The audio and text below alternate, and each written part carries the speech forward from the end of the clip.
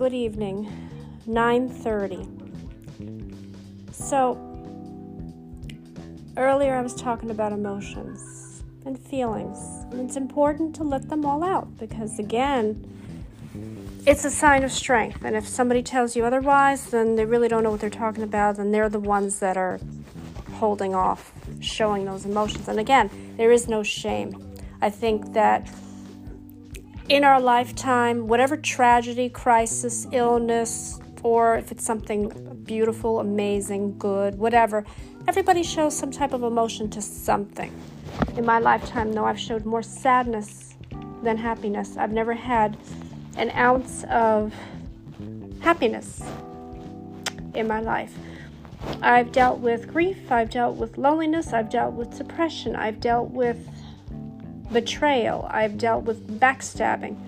Now I'm talking about friends. So today I was talking with one of my LinkedIn connections, and he said, I find that hard to believe that you don't have any friends in this world. I said, I don't. If I had friends, would I be sitting here talking with you?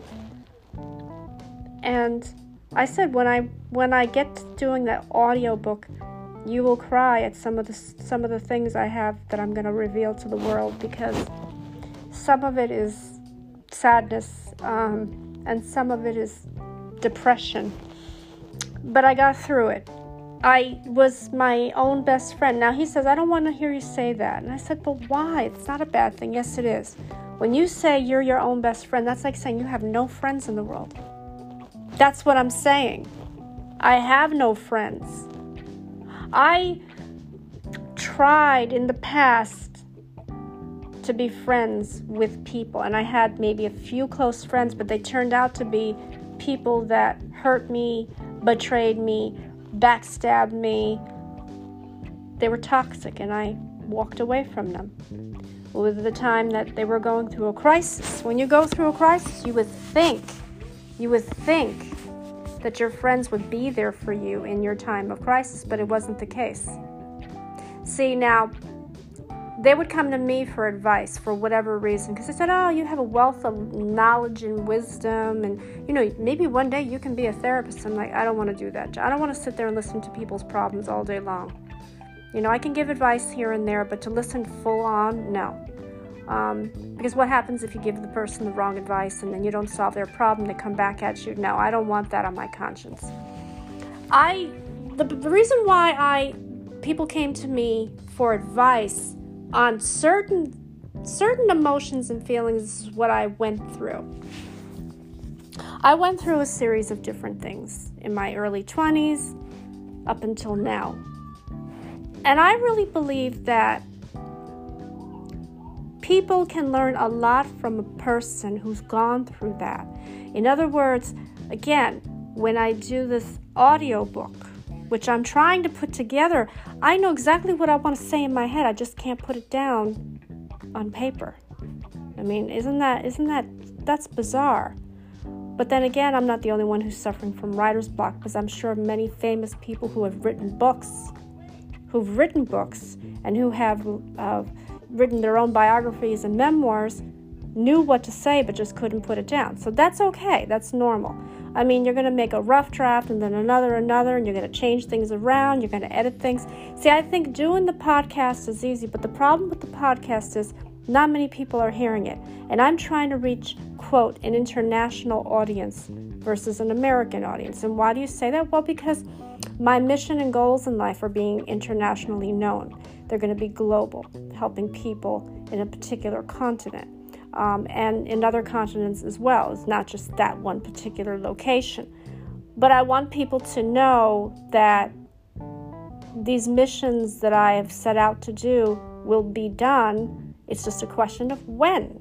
I'm hoping by next year, sometime next year. But then again, I might be wrong. Maybe it'll happen in another year, maybe not. Maybe it'll happen maybe at the end of this year. Who knows? If everything goes well.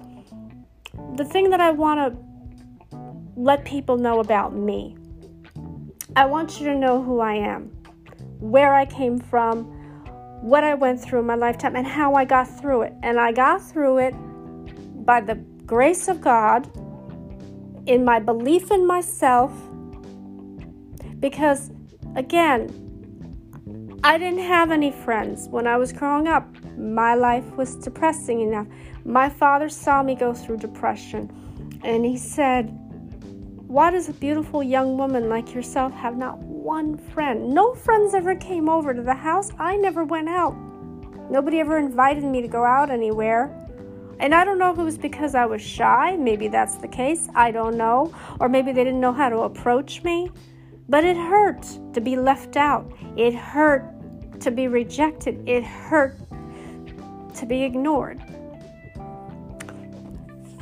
Now I'm getting emotional, and I don't want to do that. Not now. But I am showing you who I am. This is why when someone tells me in a conversation today, I still cannot believe you don't have one friend. I said, well, it's true. And I'm envious of the people who do. Because, yes, you have your family, but your family is not always around. And most of the times I think it's good to talk with a person and just, spend time with them, get to know them, In other words, be a friend. Because friends do things for other friends. They listen when you're feeling down, or they try to make you laugh, or they take your mind off of whatever issue you're going on in your life, whatever crisis. I never had a true friend. The friends that I had were toxic and poison. All they wanted to do was hurt me, betray me, backstab me. When I was there for them, yeah, it was wonderful. But when it was my turn, nobody was there for me. I was alone. I battled it out alone, and it was hard. A part of me felt like I needed to give up, that I never wanted to see what would have been like if I had stuck around. Now you're going to think, well, wait a minute now, but you're here. What I'm trying to say is this. When you get to be a certain age in your life, and this happened after my father passed away, because he was the one man that made me feel special, that, hey, look, if no one wants to be around you for whatever reason, I'm going to take their place, and I'm going to take you out. That's why I said a father and daughter's bond was special to me.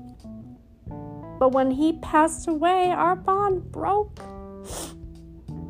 And he was no longer in my life anymore. And I thought, wow, I'm alone again. I don't know how to deal with it. And I did not want to accept that he was gone. I denied it. I denied it for the longest time. So when people would talk about their fathers that were living, I was so envious and jealous. And at the same time, I was angry. I said, how come they're allowed to celebrate the father's birthdays and holidays and just to spend time with them, and I don't have him here? Why isn't he here?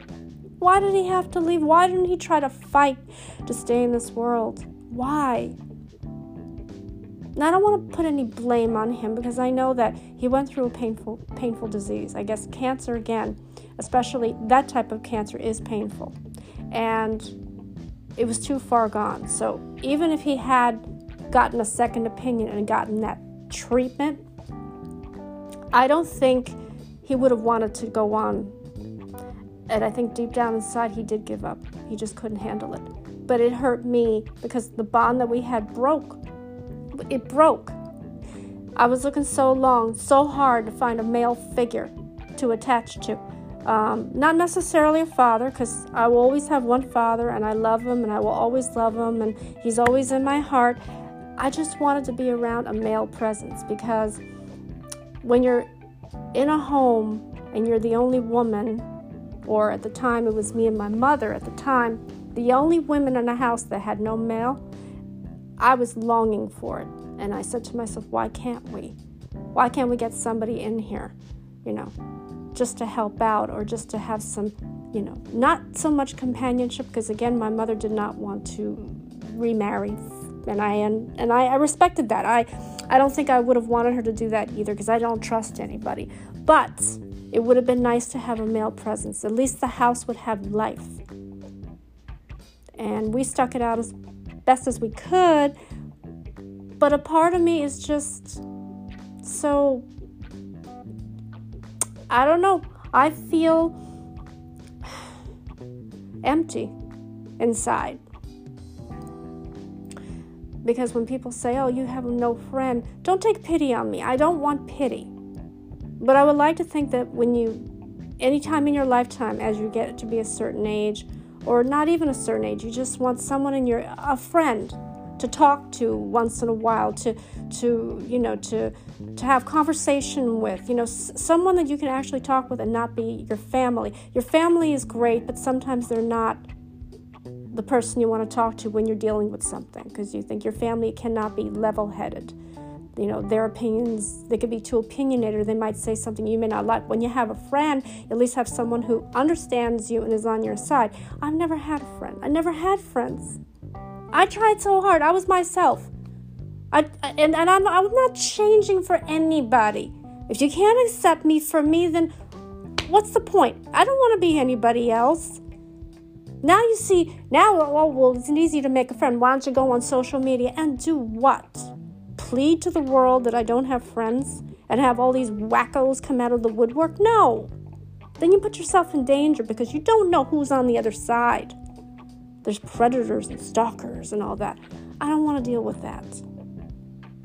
And I used to think that in my lifetime, after all this turmoil and tragedy, that something good would happen, and it never did.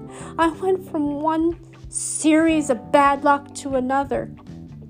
I had my heart broken like so many times that it was hard for me to actually get back into life, into a situation, to be strong again.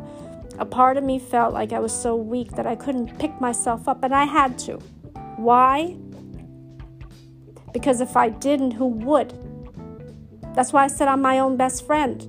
I never judged me. I never put me down.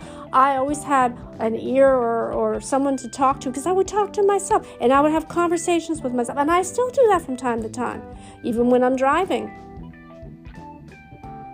But it hurts when you can't have a good friend that you can see once in a while. Hey, you want to meet for lunch? You want to go for a walk? I don't have any of that. Am I looking for it now? No. Because I've learned to accept it. I've learned to deal with being alone. I've learned, is it lonely? Yes, it is. It is. But now I have someone in my life that I could fall back on, and I consider him not just the love of my life and my husband, but I also consider him a friend. Because you can have in your life, whoever's in your life, a loved one, can be your friend too. You go through things together. You deal with life together. You deal with situations together. You're there for each other. You're supporting each other. It's the same thing. It's the same thing, but it's a little different. Because at the end of the day, you go home with your friend. You go home with your husband. You're together. That's the difference between the person in your life, your loved one, versus a friend. The friend will not stay overnight with you unless, of course, hey, you offer. But then that would be a little awkward if you have your husband in your life with you, because that would be a little bit, unless you're having a party, a get-together, and you don't want them to go out at late at night, and then you say, okay, you could stay over. I would do that too, because I don't like when people come and then it gets very late at night and then they have to go home and they have to travel by themselves. No, stay over. Leave the next day. I would have peace of mind. That's me, though. That's me. So I had this conversation with him, and he's just like, oh, I haven't been able to get in touch with you because you've been so busy. I said, I'm not busy anymore. I did what I had to do with this particular. I was sick. Yeah, last week I was battling a virus and a fever. And I could have. I'm not going to say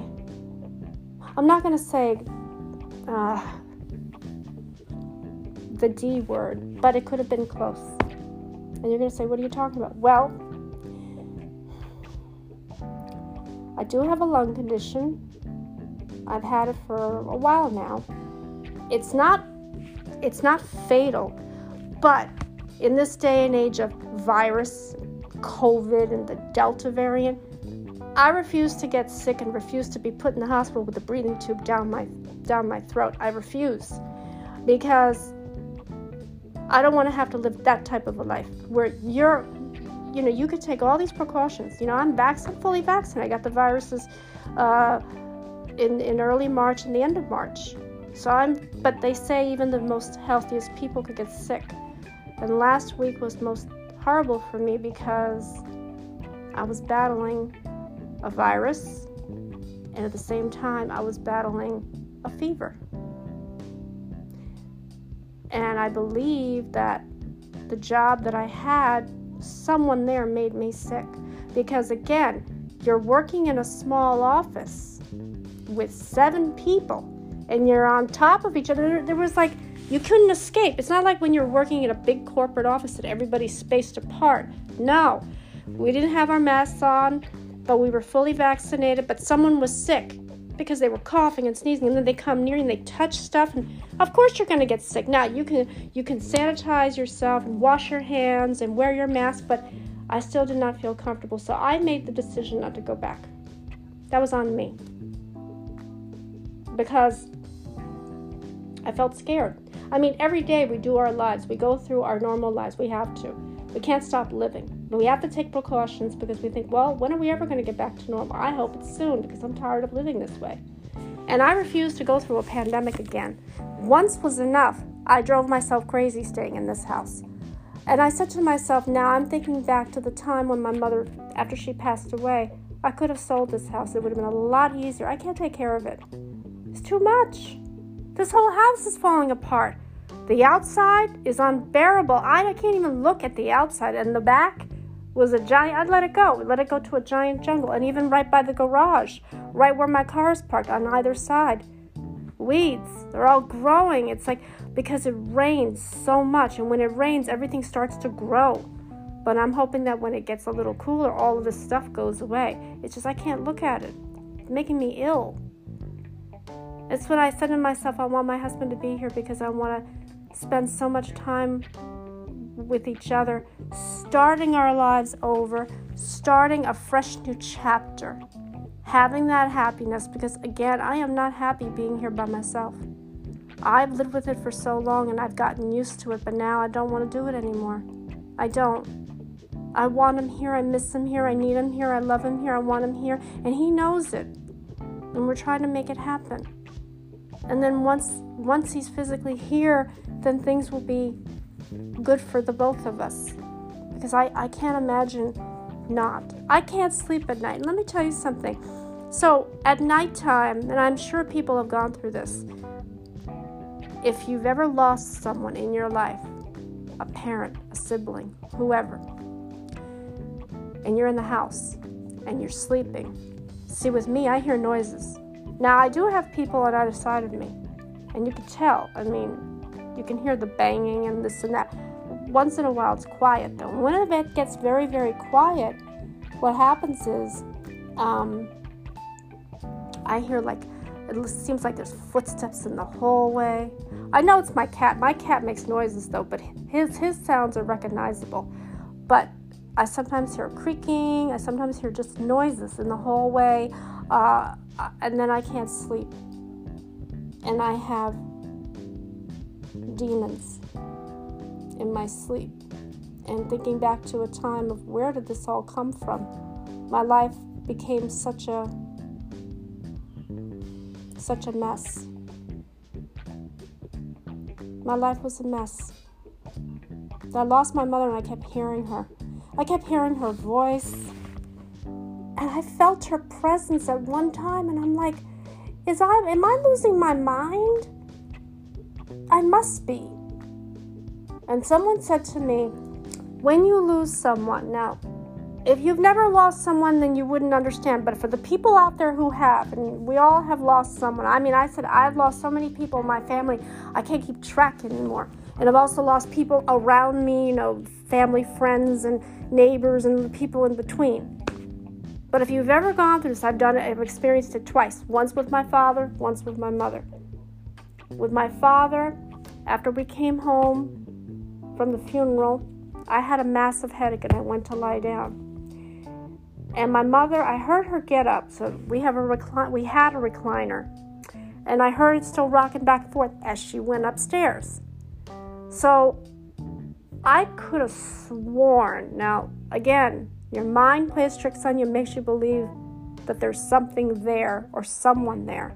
Because when you wake up, that one's not there. But I heard him get up, because he was sitting in the recliner after she had gotten up for a little bit. He walked over, because he had a spot on the sofa that was the father's spot.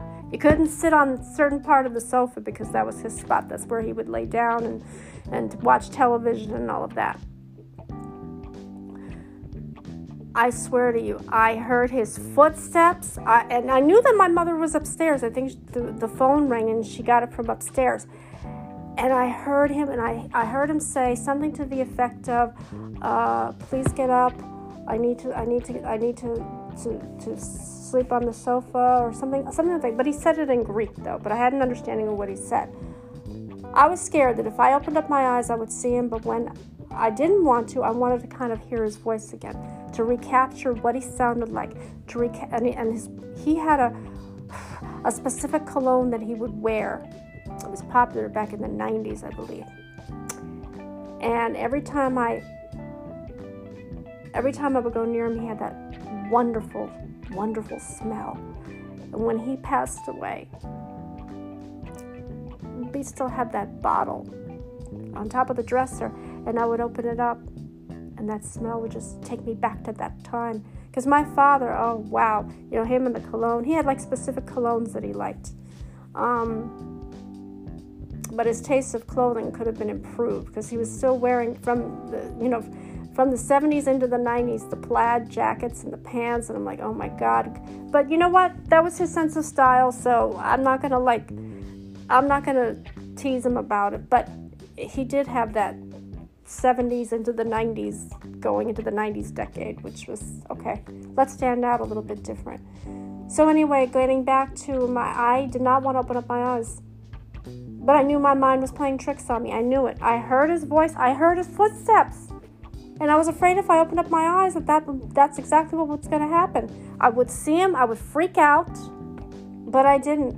I woke up and I was like shaken. And that happened with my father. Now when my mother passed away, and this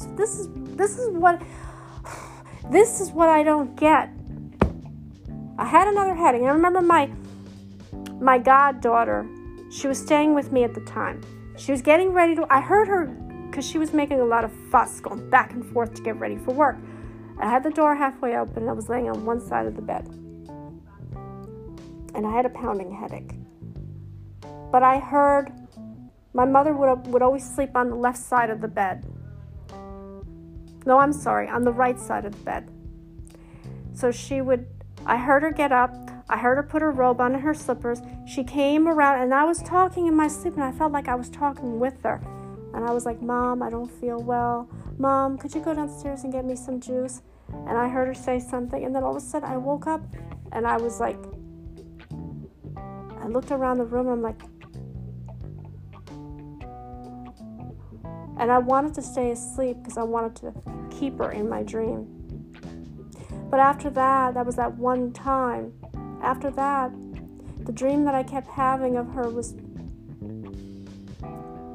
me blaming myself for not giving her a proper goodbye.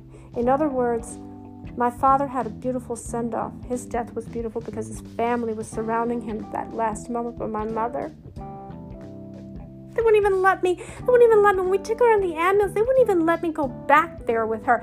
They were trying to wake her up. She was incoherent. And I knew that her kidneys had failed, because when I slept with her the night before, she didn't wake up. Usually when you sleep next to my mother, if you make the slightest sound, she'll stir in her sleep. She didn't. She was still in that same position, like, oh my God, I'm going to wake up and she's going to be dead next to me. I'm going to be sleeping with somebody who's dead. She was slightly dying. And it didn't caught on. I saw the stuff come out of her mouth. And she had this odor on her. So I called my sister, and I'm like, what are we going to do? Now, I should have thought to myself, you know what? Let her die in peace, because you're going to put her through that. That's hell right there. They were, fussing with her. They got her in the ambulance. They wouldn't let me sit back there. They said, oh, her heart stopped. because it took a long time. We were still sitting there waiting to decide which hospital to go to. And then finally they got it back up and brought her in, and I was like, oh my God. And then I was like, I don't know what to do. I'm like, oh my God, oh my God, oh my God. I was just floored, because the first time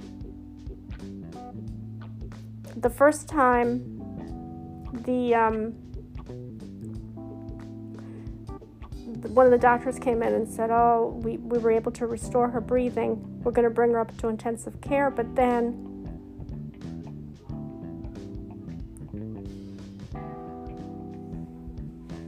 some other doctor came in and said, we did all we could for her. We can still try. But in the process, they broke her ribs. And we were like, just let her go. Nobody should have to have that type of pain. Just let her go. And I don't think she would have wanted to live and be hooked up to a machine. That's just too painful. That's like permanent, like slow, painful death. No, just let her go. And she did. She went, but when we said goodbye to her, the image I saw of her, I could not get out of my head. And for 6 months, I slept on the sofa for 6 months. I could not go up there to that room, even though I knew that she didn't die up there. Her presence was still there. It made me uncomfortable. I was alone in this house. I wanted people to stay with me. Nobody wanted to stay with me. And I was at that point where I said, I don't want to stay in this house because it's too painful. There were good memories, but there were also more painful memories. So now I'm thinking to myself, now's the right time for him to come, can do something to this house to give it life and to sell it. Because once it comes time to sell, I want my portion, and then I'm leaving. I'm sorry. I'm going where my husband is going, because I promised my mother, I made that vow, and I'm keeping it. Wherever you go in life with your husband, and whatever life you decide to make, and wherever you decide to live, that's where you're going to go with your husband, because that's what married people do. They stick together, and it will happen. But for the longest time, I said to myself, I can't deal with this anymore. I can't deal with this sadness and this loneliness and feel like that there's somebody in the house with me, when in all honesty, I'm all by myself in this house. I can't handle it. I used to be happy, but now it's like there is no life. There's no joy. There's no celebration. And as far as family is concerned, well, people in my family have their own lives to lead. We can't always be together. So now I say to all of you that you have to make the best of what you have. How you deal with life determines the type of person you're going to be later on. For me, it was a struggle, but I made it. I survived everything that life threw at me, and I got hurt in the process, but I picked myself up and became the woman I am. So now I can make a difference and tell you people the same thing. Don't give up.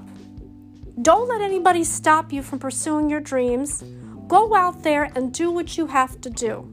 Make a difference.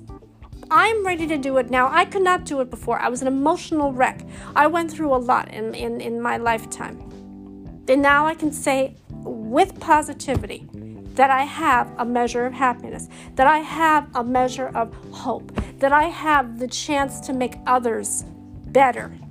I'm not saying I'm a healer, I'm not that, or a savior, but an angel of life, an angel of love, an angel of mercy, an international goodwill ambassador. I put that title to my name because, again, I will make that happen somehow. But with the grace of God, because God is who you need to have on your corner. God who's guiding you through every crisis. You have that voice in your head. Go with your gut instinct, go with your voice, follow your heart, but listen to God. And He will lead the way. He will show you out into the light, not to the darkness. Don't even go back into doom and despair. Go to light and glory and happiness. And the one thing that you need to do is believe in yourself. If you would, like me, I don't have friends. Okay, so what? I don't have friends. I might as well learn to accept it. But I'm hoping that will change down the line with me and my husband, where we can make a life and we can have all the friends. I could be introduced to his friends, and I can introduce them to my family, and then hopefully everything will work out and we can have the life we lead, and that's all I want. A happy life filled with happiness and joy and love and passion and everything. It's such a beautiful thing, such a beautiful thing. But anyway, so I'm going to say a prayer for anybody who is struggling, who is going through a crisis, emotional, physical, whatever it is you're going through. And I hope to God that all of you find some measure of happiness, some measure of peace in your lives. Our Father, who art in heaven, hallowed be thy name. Thy kingdom come, thy will be done on earth as it is in heaven. Give us this day our daily bread, and forgive us our trespasses, as we forgive those who trespass against us. Lead us not into temptation, but deliver us from evil. God bless all of you. Have a great weekend. Take care.